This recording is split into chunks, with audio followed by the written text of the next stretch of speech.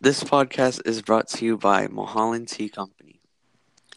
Welcome to Crazy Lady Stories by me, Ryu Range, a journalist from New York Times.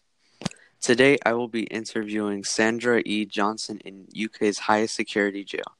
Today's date is November 1st, 1999.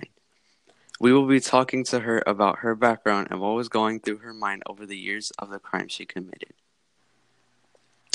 So, how was it like in your bed and breakfast? It was very nice to have my very own bed and breakfast. I loved having company there, but I was lonely most of the time. Were there many customers? Not many, mostly new visitors like handsome young men that had no place to stay. How about animals? Did you have pets?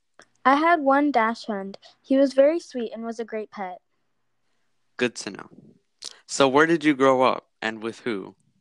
I grew up in London, England with my adopted family. They had 3 children before they adopted me. I've always had a weird feeling about them because they were always so secretive.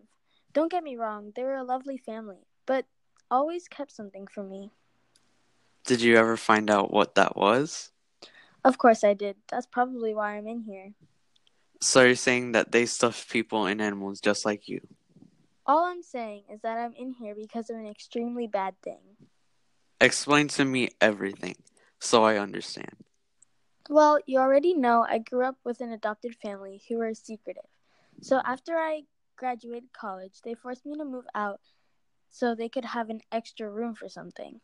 Obviously, I wanted to know what it was, so one day I snuck into my old room and found all of these stuffed bodies. I was speechless. What was going through your mind in that moment? I was horrified, but fascinated at the same time. How was someone able to do such a thing? So what about after? Did you talk to your family about it? No, I was way too scared. They would do it to me too. Then why would you do it to other people if you were scared of it?